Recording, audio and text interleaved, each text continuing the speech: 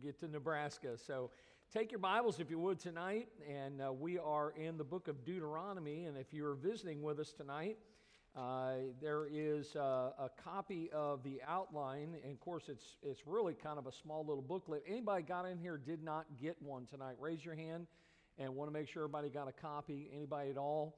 And there you go, Brother Guslet. Thank you for helping out. And we're going to cover, those that have been here before on Sunday nights, you know that we cover a lot of territory. And I will say, and I've said this many weeks, that there's no way, this pastor could tell you the same thing. There's no way you can do justice to any one book of the Bible in one service. This is not meant to be an exhaustive study of this particular book tonight.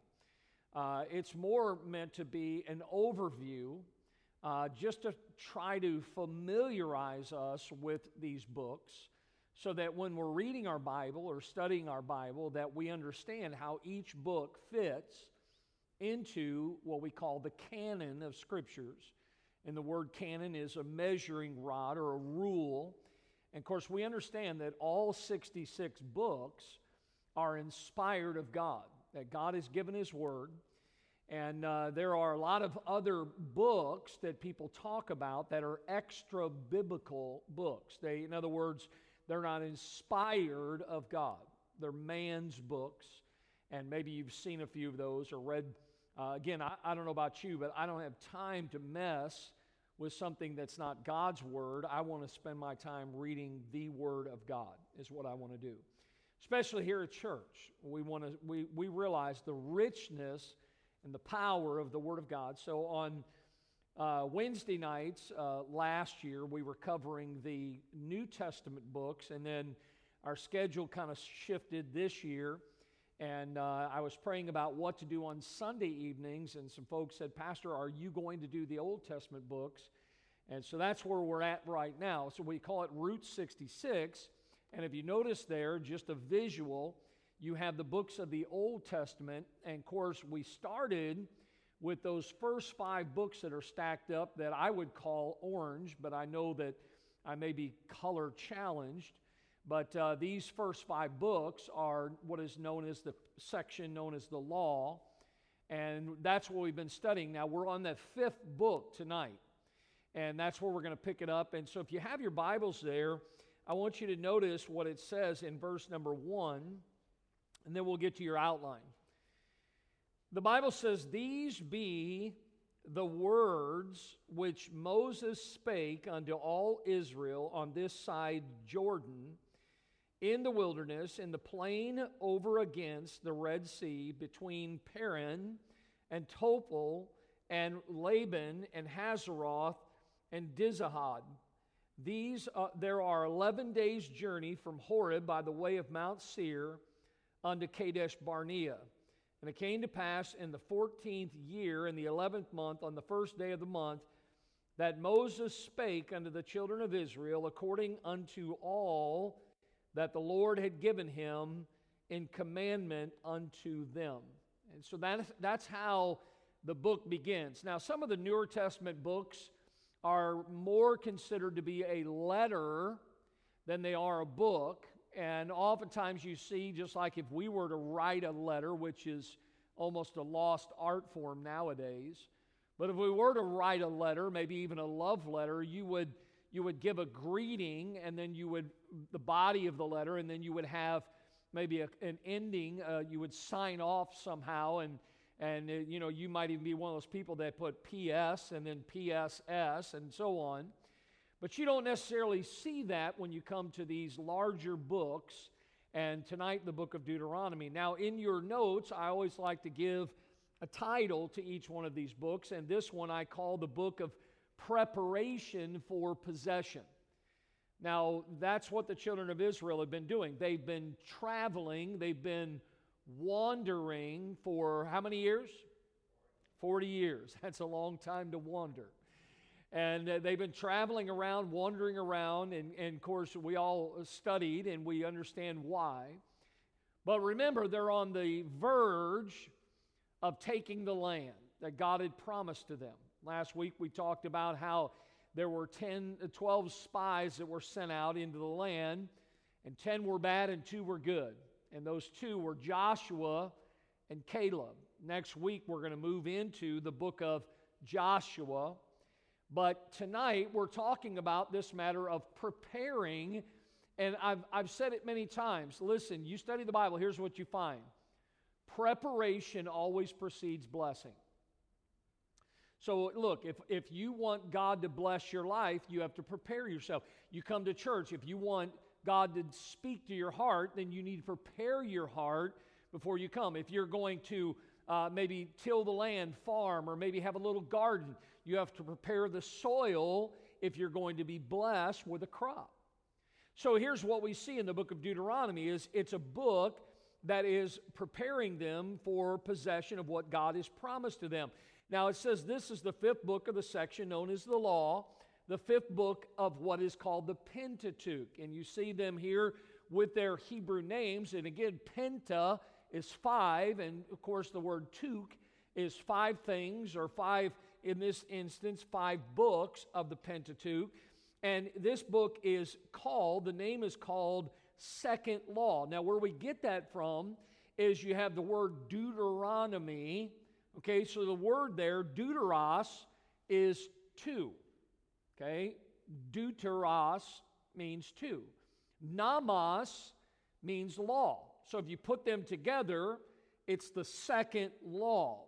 Now let me explain in just a thought here tonight that it's a second law is what it's called, not that it contains new laws. Remember, the law was given by God to Moses. It doesn't contain new laws, but that the laws that were given at Sinai are reviewed and they're commented on. What is the key to learning? Repetition, right? That's how we learn things. Nobody remembers, well, there might be a few people that have photographic memory, but nobody remembers everything that they hear, or everything that they study, everything that they read. So how do we learn it? How do we retain it? How do we hang on to it? Is we have to go back and review it. That's why, again, we think about many times how we've learned something over and over again, and yet we still struggle with it. So even though this is called second law, it's not new laws, it's just a review and some comments about the law that was given. Notice what it says in Deuteronomy 29:1. These are the words of the covenant which the Lord commanded Moses to make with the children of Israel in the land of Moab, beside the covenant which he made with them in Horeb. So this, again, is a review of the law. New situations, and there were some new problems that began to arise that were not covered in the law specifically. We understand. Look, we live in a world that every day, I can probably say it this way, every minute of every day, this world changes. And so understand that just in this day, that there were problems that came about that were not covered by the law specifically, and so there needed to be an application of the law to life situations. Now, this is still true today. Here's what you find is, God's given His Word, and it says what it says, and it means what it means. Everybody with me so far? But watch this. If I were to ask you after a service, what did God speak to you about? What did God show you in the message today? Probably every one of you would give me some different answer.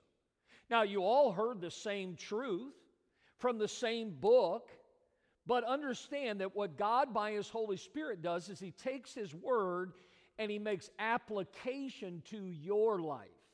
What's going on in your life? I find my wife and I, we're going through different stages of life. And so God applies His Word to us. You know, I could teach something out of the Bible. I could teach it to teenagers, and then I could teach that same passage to adults, and it wouldn't even sound like the same passage because, listen, it would be the same words of God, but the application would be a little bit different. Everybody understand what I'm saying tonight? So here's what we see is that God was preparing His people to take possession, but notice that there were some things that it was the application of the law to the situations of life. Now, the contents of the book of Deuteronomy the law formerly delivered, in other words, it had already been given, notice here, is now being reviewed by a new generation. Why would I say that? Remember, all the older people died. Remember that? So now you have a new generation, and notice more largely, the law is being explained to them. Hey, listen, I think it's a good thing when we share the Word of God with the next generations. Listen, if we don't teach our next generation, the world is not going to teach them the Word of God. We need to make sure that we are sharing God's Word with them. And notice here, not only are they explaining God's law to the new generation, but notice to which are added instruction and conditions of blessing in Canaan, all right? Now, let me, if you flip to the back of what you have there, you have this chart that is basically a layout of the entire book. Now, notice there's 34 chapters to the book of Deuteronomy. Down at the bottom, it shows you that it begins with the remembrances of the past, things that had taken place in the past. Once you get beyond that, you get towards the end of chapter 4, you see some of the commandments God gives for the present.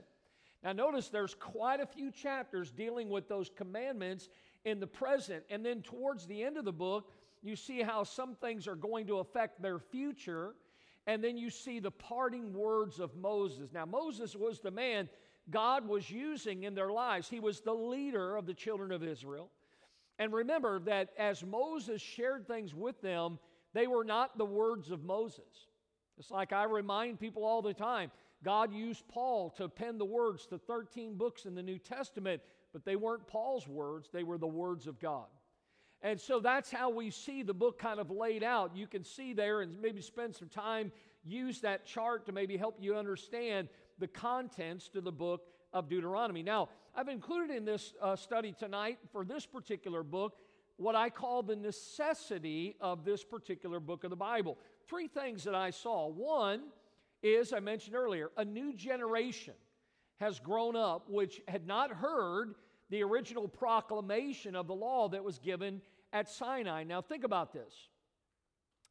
If we as older adults, and you can use the word old however you want, but listen, if you've been taught, you've been instructed in the Word of God, we who have been taught, we who have had God's Word preached and explained to us and expounded to us, we have a responsibility to those behind us to teach them, to show them the ways of God. This is what we see as this new generation. Now listen, you can be down on young people all you want, but listen, if we're going to be down on them, it's not their fault, it's our fault. We have to make sure that we understand that there's always, look, I'm not getting any younger and you aren't either. I'm not planning on going anywhere, but I could be gone tomorrow.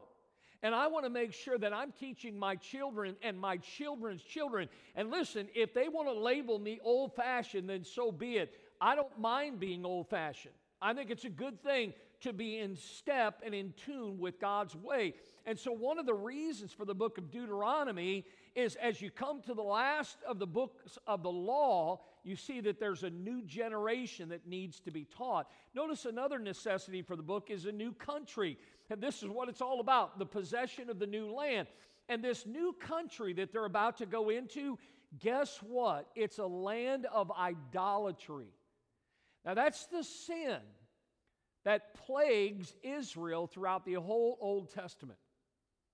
They struggle with that throughout the entire Old Testament was idolatry. God says, there shall be no other gods before me. And time and time and time again. Now listen, can I say it's easy for us to throw a stone at Israel, but remember what an idol is. An idol is anything that comes between us and God. See, we have our own idols. Might not be a little statue, but understand, we might not have groves and altars that we bow down to. But if we are giving credence to, if we are putting other things before God, those things have become an idol. Can I put it this way, and maybe you've never thought of it this way, and I think she has heard me say this before, I love my wife. I love my wife more than anyone in this world. The only person I love more than my wife is the Lord. But if I love my wife more than I love God, she has become an idol to me. I love the Lord first. I realize that the Lord gave her to me. See, without the Lord, I wouldn't have her in my life. Are you with me? So, look, this land that they were going into, oh, look, it's an exciting thing. They're getting ready to go into a new country. But as they go into it, again, look what it says. There's all kinds of idolatrous worship. And this worship is not the worship of God, it's the worship of idols.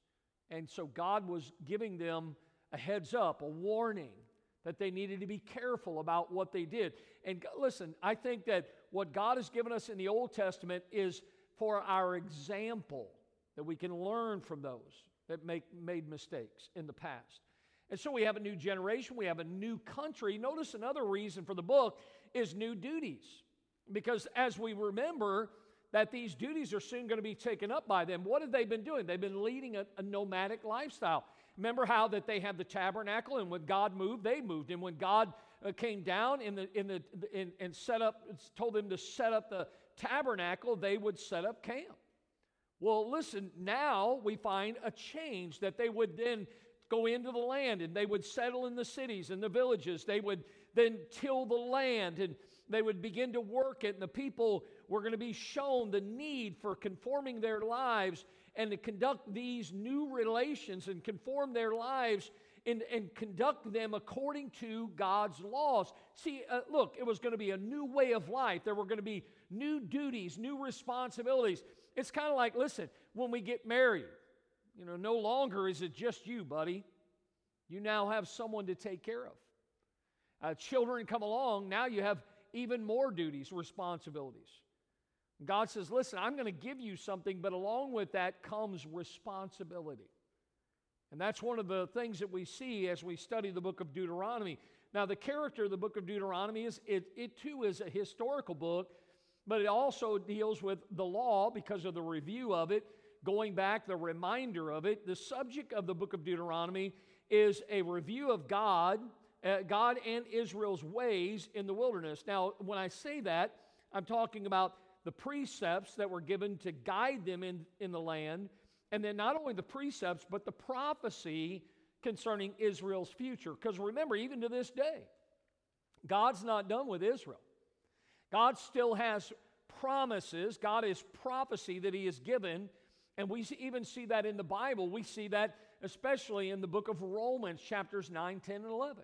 That there is yet a future. Why? Because these were God's chosen people, and so we see here that there is importance to God's ways and, of course, the future for the nation of Israel. The purpose of the book is to teach us, in view of the trial of our faith, that our unfaithfulness and God's never-failing faithfulness to give us the principles for guidance in the present and in the hope for the future. Now, if you notice those two buzzwords there, as man, what are we? Many times we're unfaithful to our faithful God.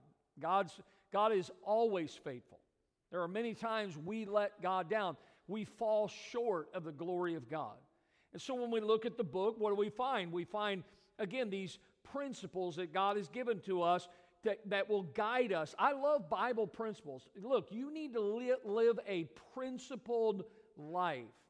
Make sure that you build your life, build your home, build your family on the principles of the Word of God. And this is what we see as we look through the book of Deuteronomy. Now, I like to give a simple outline for every book. This one is kind of broken down a little bit different than some of the other ones. It's really in 4 parts, all dealing with Moses. And of course, this being the last book of Moses, it begins with his first address to them for the first 4 chapters. He gives, states there God's guidance for them. Notice from Horeb to Kadesh, and then from Kadesh to Jordan. And then he gives to them some of the exhortations to obedience. But again, it comes with a warning.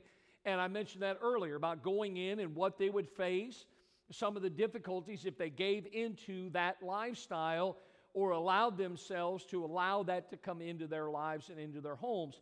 Once he makes that first address, in the next many chapters, 5 to 26, he gives a second address, and this deals with the law that was given on Mount Sinai. And of course, you notice there the chapters and then it deals with some of the other laws, special laws that come along in this particular book. The third address by Moses deals with this matter of setting up the law in the land.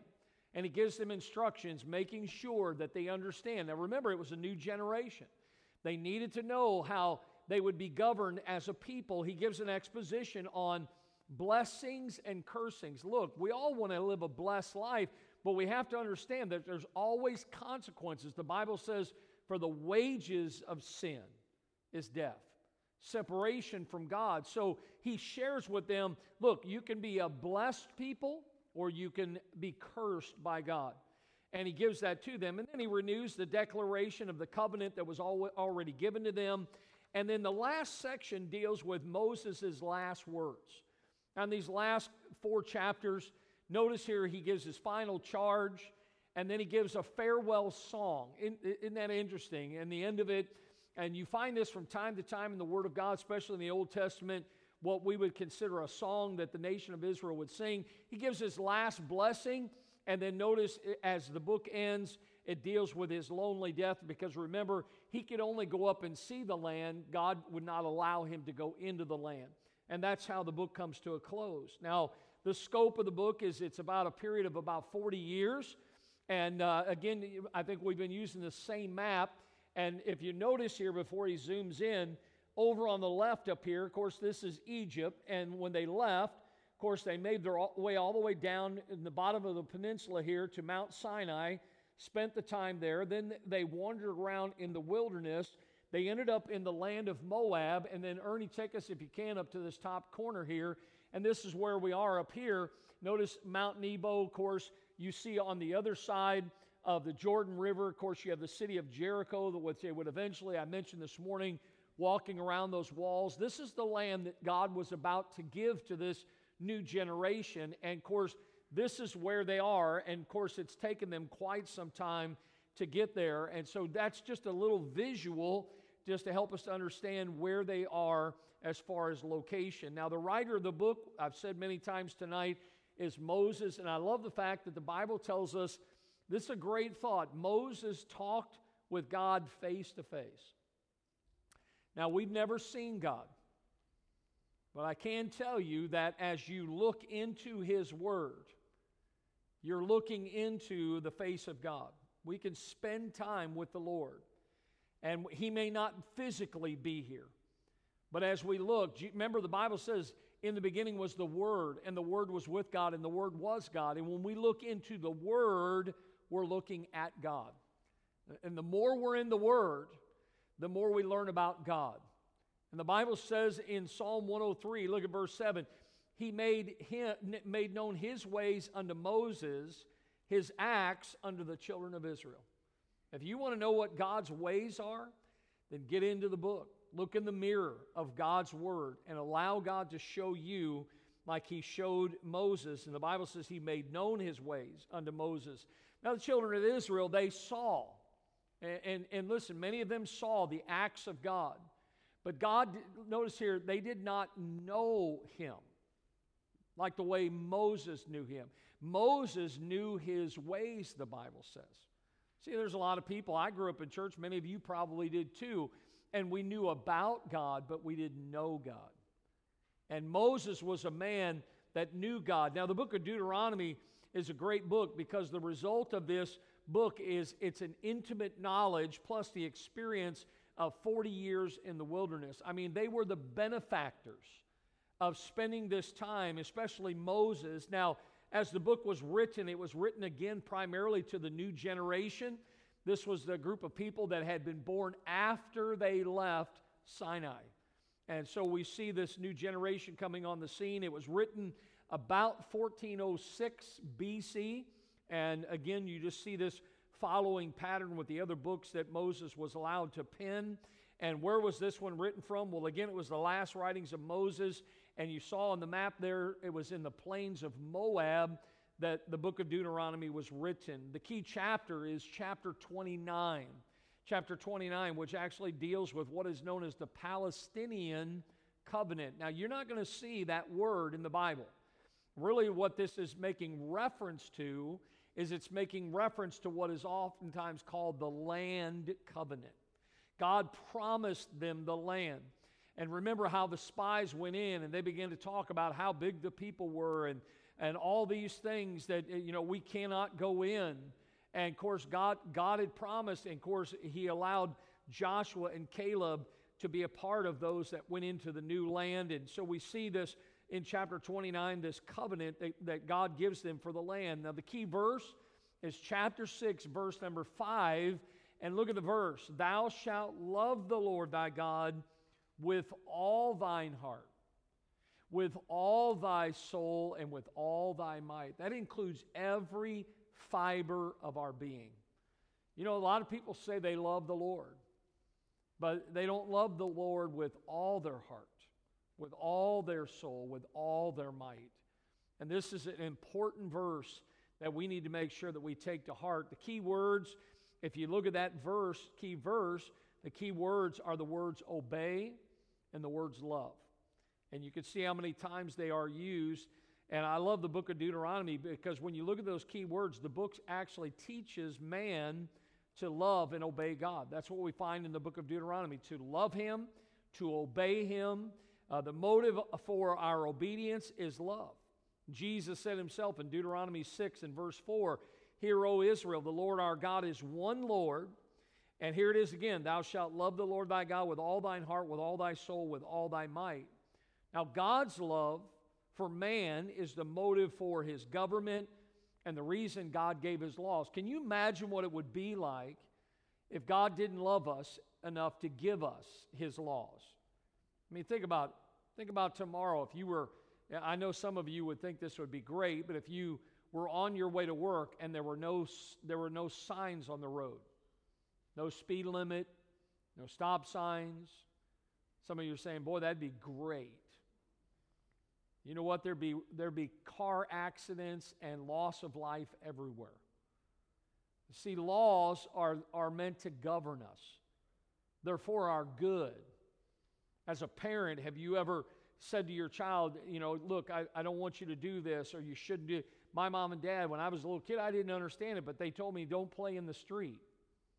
And I loved to play in the street. There was no obstructions. We could play kickball, do whatever we want. What I didn't realize that every one of those automobiles weighed a couple thousand pounds. And if I wasn't watching, then one of those cars could easily take my life. And so God gives His laws to us. He gives His government. Listen, government is something that God has established, just like God established the church and the home.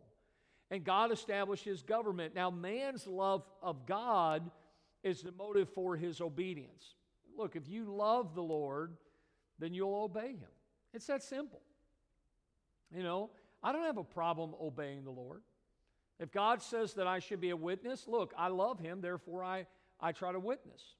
I love God, and God commands me to give, to tithe, and so I do it. Listen, I don't do it out of guilt. I do it because I love the Lord. The Bible says we love Him. Why? Because He first loved us. So we find here that man's love of God is the motive of his obedience. And this is not the gospel, but it's the principle of the gospel here. And that, I really believe, is the pathway of blessing. Is if you want your life to be blessed, then listen, love God and obey Him. Do what God has asked you to do. And so the key phrase goes right along with this, observe to do. That's what the Bible tells us. Look at Deuteronomy 12:1.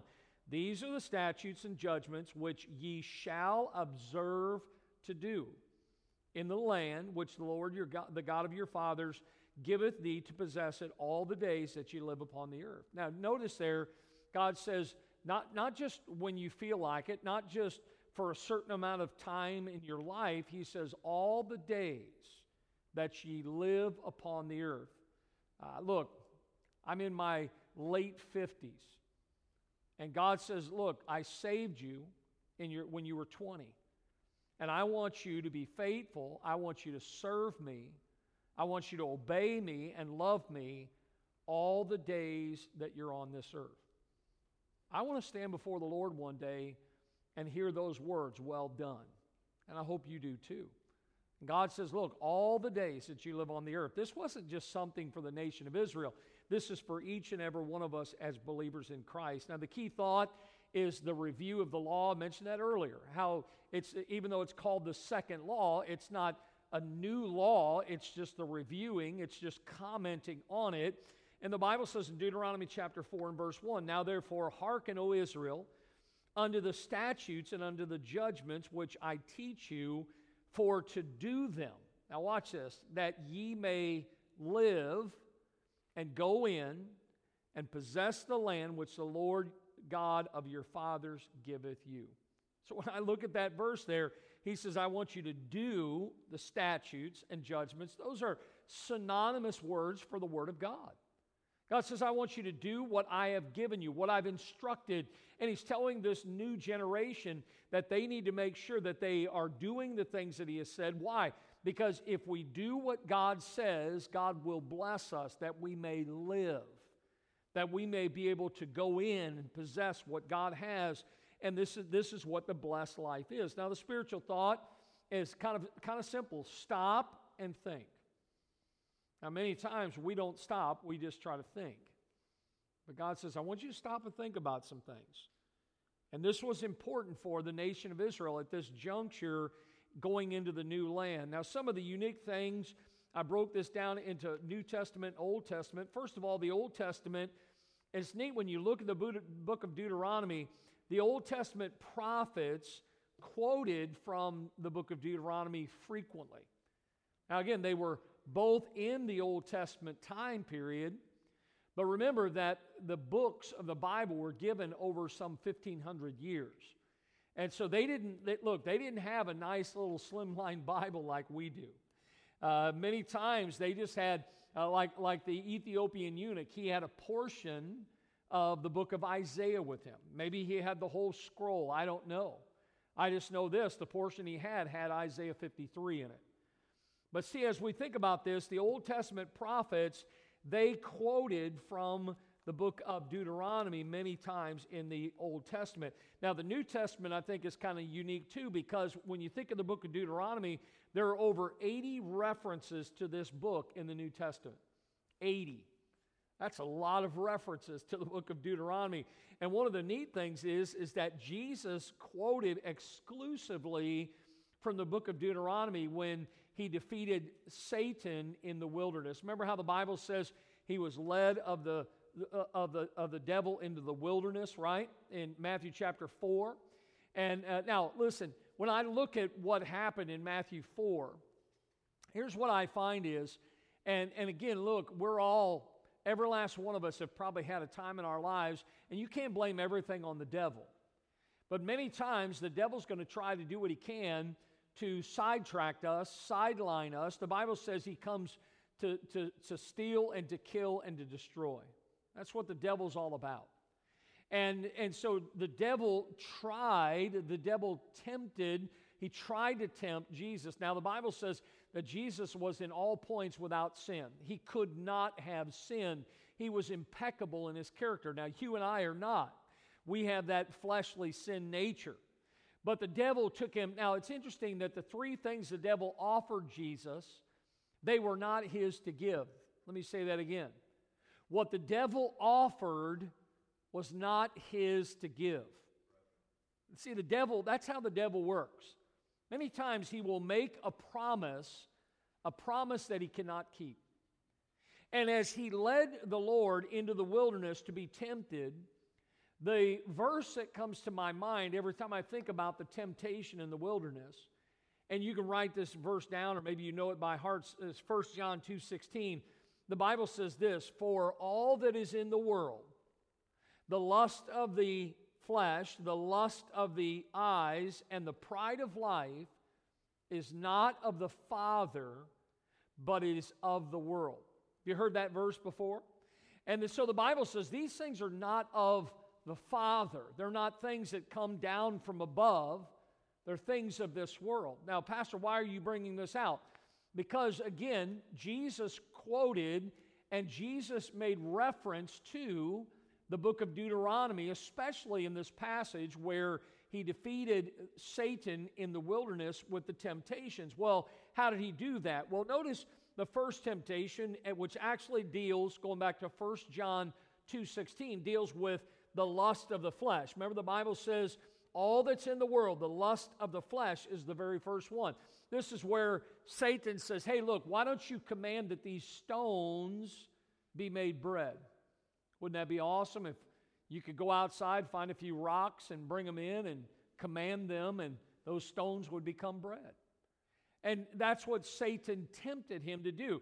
Now, look in your notes there, Deuteronomy chapter 8 and verse number 3. Here's the Old Testament book of Deuteronomy, how the Bible says, He humbled thee, suffered thee to hunger, and He fed thee with manna. This is talking about what God did for them in the wilderness, which thou knowest not, or knewest not, neither did thy fathers know, that He might make thee know, that God would make you know in the wilderness, when you had no Publix, you had no Walmarts, that you might know, because God's going to make you understand that man doth not live by bread alone or only, but by every word that proceedeth out of the mouth of the Lord doth man live. That's what the Bible says in the book of Deuteronomy. Now, remember, Jesus quoted Scripture to the devil.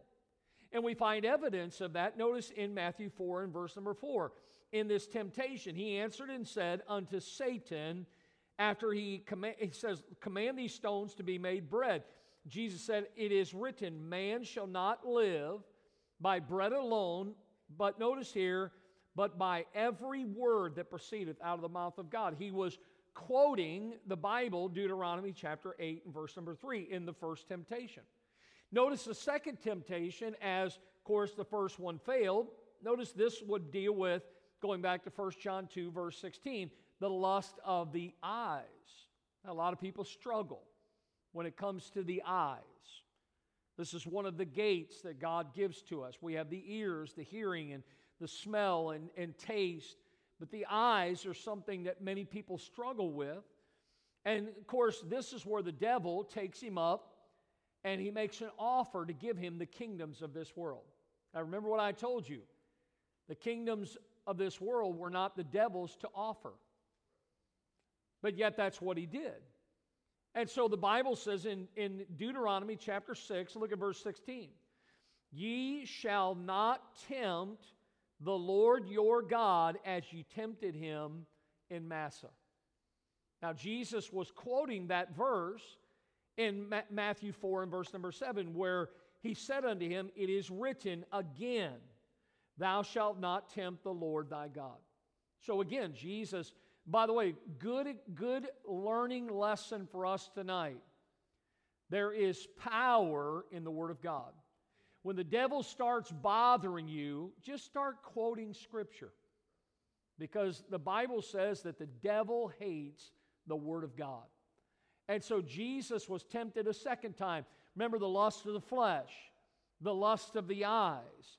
Notice the third temptation deals with, going back to 1 John 2:16, the pride of life. This was the third thing that the Bible says is not of the Father, but it is of the world. Well, we find that what does the devil do? He makes an offer. And this time the offer is to make Jesus great, to give Him power. Now think about this. You can't make God any greater than He already is. He is the Almighty. He's the creator of this world. And by the way, the devil is not more powerful than God. God created Satan. And understand that as we think about this, that the Bible says as he was made this offer, he was tempted in the wilderness. The Bible says in Deuteronomy 6 and verse 13, thou shalt fear the Lord thy God and serve Him and shall swear by His name. Now, what Jesus was quoting that verse when in Matthew 4 and verse 10, He said unto him, get thee hence, Satan, for it is written, thou shalt worship the Lord thy God, and Him only shalt thou serve. Now, I love that. I didn't include it in your notes tonight, but the very next verse, here's what the Bible says. The devil left him, and angels came and ministered unto him. You see, folks, look, we are no match for the devil. We wrestle not against flesh and blood. But I will tell you this, that the Word of God is quick and powerful, and it's sharper than any two-edged sword. See, we cannot defeat Satan, but the Word, Jesus, can. And I hope that you learned a lesson there. I thought that was a great illustration of one of the unique things about the book of Deuteronomy that we see in the New Testament of our Bible. Now, what's some other things that I think we see which I think are neat about the book of Deuteronomy? Here's one that I loved is in here we find a test for how we determine whether or not a prophet is a true prophet or a false prophet. You know, that even in our day, there's a lot of people, there's been people over the years who have tried to predict when the world's going to end. Do you know nobody knows when the world's going to end? The Bible tells us that. But there are fools that will try to make predictions. They'll say certain things. Well, even in the Old Testament, there were prophets that would prophesy. They would say things, and many times, look, I'm here to tell you, there's a lot of people, and again, I know that I'm not big on technology sometimes, but I think, look, TV and live stream is an avenue for anyone. Do you know that anyone can go, you can go online and you can get certified. You can actually become a minister by paying like $18. Now, don't go out and do that, all right? But there's a lot of people out there who claim to be telling other people the truth, but they're telling people things that are not the truth. Well, in the book of Deuteronomy, we find that God gives a test. And I think it's still true in our day, is, look, if somebody is saying something, well, what do? Do we just believe it because they claim they're a prophet? Well, notice what the Bible says in Deuteronomy 18 and verse 20. But the prophet which shall, notice this word, presume to speak a word in my name. In other words, he says he's talking for God, or I have a word from God. Notice, which I have not commanded him to speak. So he's talking on his own. He's not saying what God's given to him. Or that shall speak in the name of other gods, little letter G. Even that prophet shall die. And if thou say in thine heart, well, how shall we know the word which the Lord hath not spoken? Here it is. Look at the test. When a prophet speaketh in the name of the Lord, if the thing follow not, in other words, if it does not come to pass, that is the thing which the Lord hath not spoken, by that prophet has spoken it presumptuously, thou shalt not be afraid of him. God says, look, if it's something, see, all the promises of God, not one promise has ever fallen to the ground. Everything that God has ever said that was going to happen has either happened or it will happen. But see, there are many, even in our day, who are false prophets. People today saying that they've received new revelation from God. Folks, there is no new revelation from God. And by the way, what are we doing with the revelation God's given to us? We need to study it and read it and teach it and preach the Word of God. And I love this in the book of Deuteronomy. He gives us the test on how to determine if a prophet is true or false. Notice another thing that I think is unique about the book is we also find the first mention of what we find in the New Testament known as the Great Tribulation. Now look at these verses here. The Bible says in Deuteronomy 4, but if from thence thou shalt seek the Lord thy God, thou shalt find him, if thou shalt seek with him with all thy heart, with all thy soul. Now look at the words. When thou art in tribulation, and all these things are come upon thee, even in the latter days, if thou turn to the Lord thy God, and shalt be obedient unto his voice, for the Lord thy God is a merciful God. He will not forsake thee, neither destroy thee, nor forget the covenant of thy fathers, which he sware unto them. See, God is a faithful God. God is not, look, people think, and there's many misunderstandings about the rapture and when the saints are going to be taken out of this world. Can I tell you that, listen, the Bible says, comfort ye one another with these words. There will be no comfort for those going through the tribulation. God has not intended his people, the church, to go through that time period. And that we see here, even in the book of Deuteronomy, a mention of the Great Tribulation. Now, one thing I did see, I always like to look for how the Lord is magnified, going with our theme for the year. And I think in the book of Deuteronomy, Christ is magnified as the coming prophet.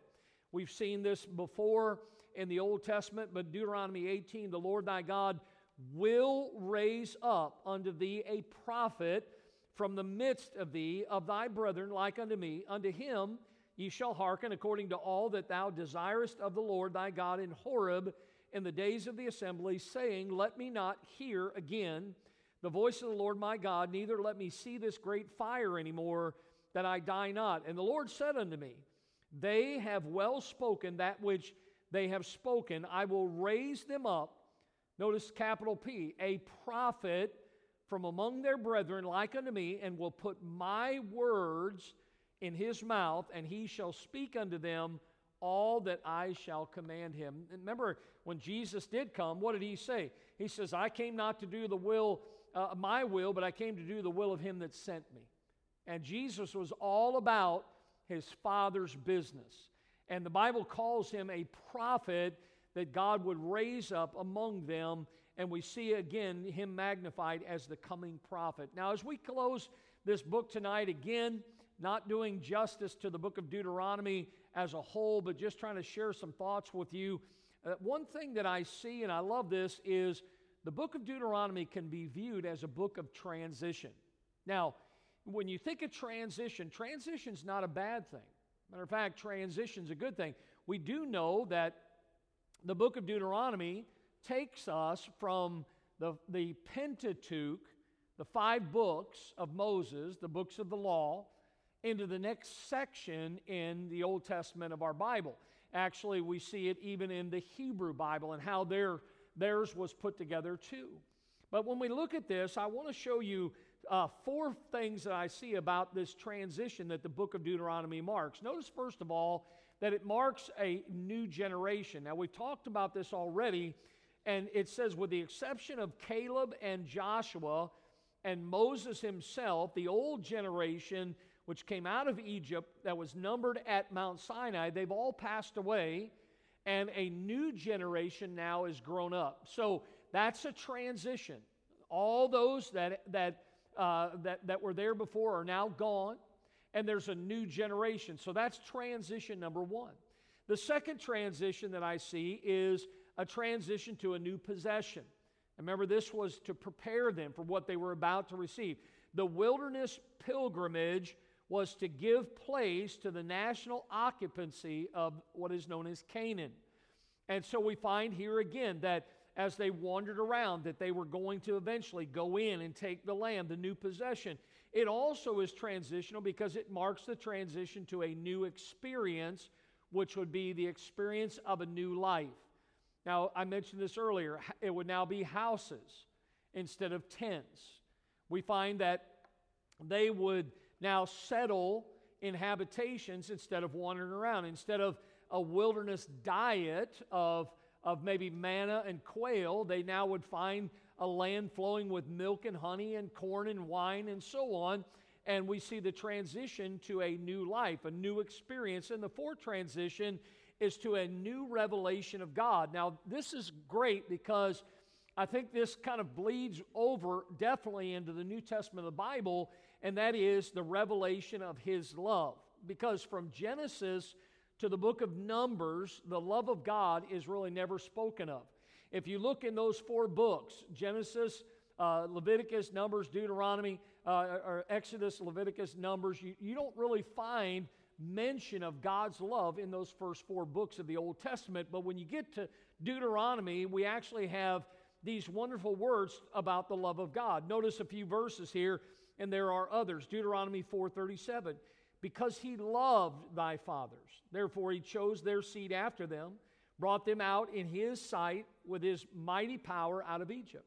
Deuteronomy 7. The Lord did not set his love upon you, nor choose you, because you were more in number than any people, for you were the fewest of all people, but because the Lord loved you, and because he would keep the oath which he had sworn unto your fathers, hath the Lord brought you out with a mighty hand, redeemed you out of the house of bondmen from the hand of Pharaoh, king of Egypt.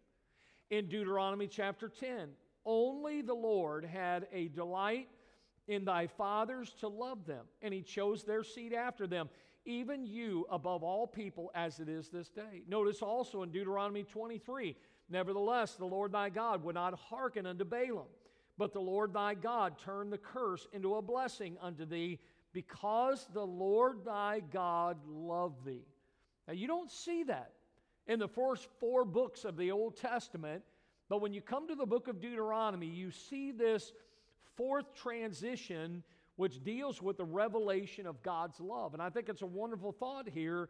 Now, when we speak of the transitory nature of the book of Deuteronomy, a couple things in closing tonight is, I think it's interesting to mention that as you look in the Old Testament, what do we find? That the Old Testament begins with 5 books that are books of history from Genesis to the book of Deuteronomy. When you go to the New Testament also begins with 5 books of history, which is Matthew, Mark, Luke, John, and the book of Acts. Those are also books of history. It is also striking, you see a parallel between the book of Acts, the 5th book in the New Testament, and the book of Deuteronomy, which is the 5th book of the Old Testament. Both of them, you see some parallels between them. For instance, the book of Acts, like the book of Deuteronomy, marks a great transition. It marks the transition from the message of the Gospels to what is known as the epistles. We find that, like Deuteronomy, the book of Acts marks a transition to a new generation, a regeneration in Christ. Like Deuteronomy, it marks the transition of a new possession, a spiritual Canaan, with all the blessings in the heavenlies, or the Bible says that we are now in Christ. Like the book of Deuteronomy, the book of Acts marks a transition to a new experience. The Bible calls it a new birth, that we are born again. We have new life, a new dynamic in the Holy Spirit of God. We're thankful that the Holy Spirit is the one who has set us free. Like the book of Deuteronomy, the book of Acts marks the transition to a new relation and a new revelation of God. And that revelation is given in what we call the church epistles. Look, a lot of times people say, well, why do we do things the way we do them? And again, we find our instruction from the Word of God. And I find, again, this transition that we see in the book of Deuteronomy, we see it also in the New Testament. And I think what's equally remarkable is that both Deuteronomy, the 5th book of the one group, and the book of Acts, the 5th book of the other group, are books in which God gives His people, look at that, a second chance. Now that's the mercy and grace of God. And you think about how that you get to the New Testament, the primary audience in the first 4 books of the New Testament is the nation of Israel. And the Bible begins John's gospel with, He came unto His own, and His own received Him not. Jesus was put on trial, and His own people cried out, crucify Him, crucify Him. But what does God do when you get to the book of Acts? He established His church, and He begins to use individuals like Peter and Paul and others to reach out to the nation of Israel, giving them a second chance, because the Bible says because of the unbelief, the gospel went forth to the Gentile nations. Well, when you come to this book of Deuteronomy, what do you find? That the nation of Israel has turned its back on God. That the nation of Israel, through unbelief, time and time again, God takes that generation away, and there's a new generation that's about to go into the land. And what does God do? In His mercy and grace, He allows this transition. He's given the nation a second chance. Aren't you glad that God gives us a second chance? And God never gives up on us. I read Romans chapter number 1, and listen, there comes a time where God will give us up. But God, time and time again, is long-suffering and patient towards us.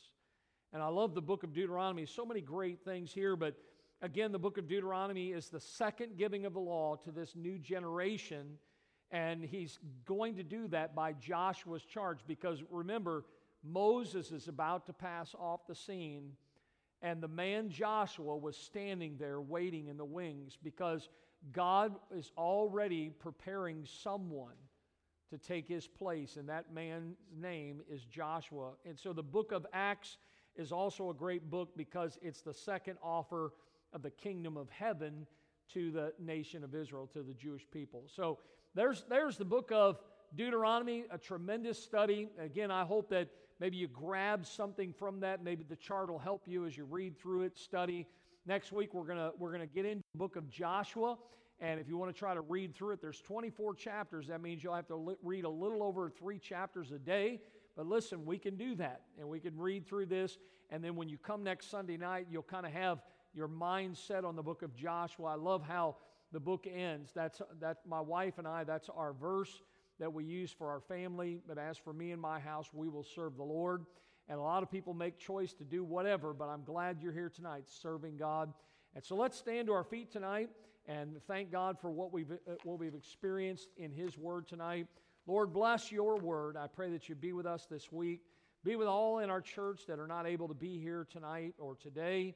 Lord, that You would meet their needs, that You would meet their physical needs, their spiritual needs, their emotional needs. Lord, we love them, we miss them. And I pray that You would bless each one that's here tonight, that You would bless Your Word most of all. As we go out into this world, Lord, may we understand the importance of Your Word in our lives. In Jesus' name we pray. Amen.